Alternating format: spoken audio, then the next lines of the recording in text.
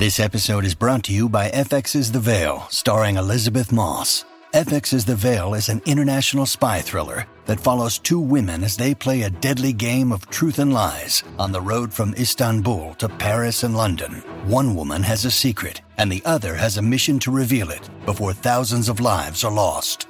FX's The Veil, now streaming, only on Hulu.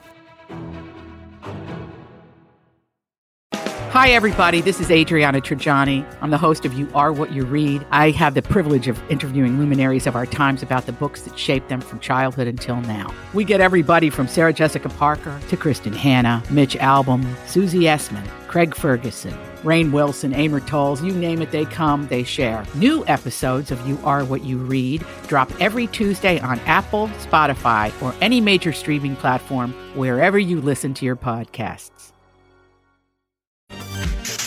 So you have come here for information. This is a My Talk Dirt Alert update. A quick look at what's happening in entertainment. We dug up a lot of good dirt. On My Talk. My Talk. Listen and learn. Well, it's over again for Larsa and Scottie Pippen. The former Real Housewives of Miami star filed for divorce from Scottie today. Scottie previously filed for divorce in 2016, but they tried reconciling after she was spotted out with Future. The case was eventually dismissed last year, and they got married all the way back in 1997, have 4 children together. Their daughter Sophia was recently eliminated on Dancing with the Stars Junior. So there you go. Goodbye. Divorced. Tom Cruise back in action. He donned his khaki bomber jacket and was filming more scenes for the Top Gun sequel yesterday. And he was seen filming with Jennifer Connelly. She was on the back of the motorcycle. She is going to be playing Tom Cruise's love interest in Top Gun Maverick, replacing Kelly McGillis, who played Charlie in the original movie. Like that. Yes, all right.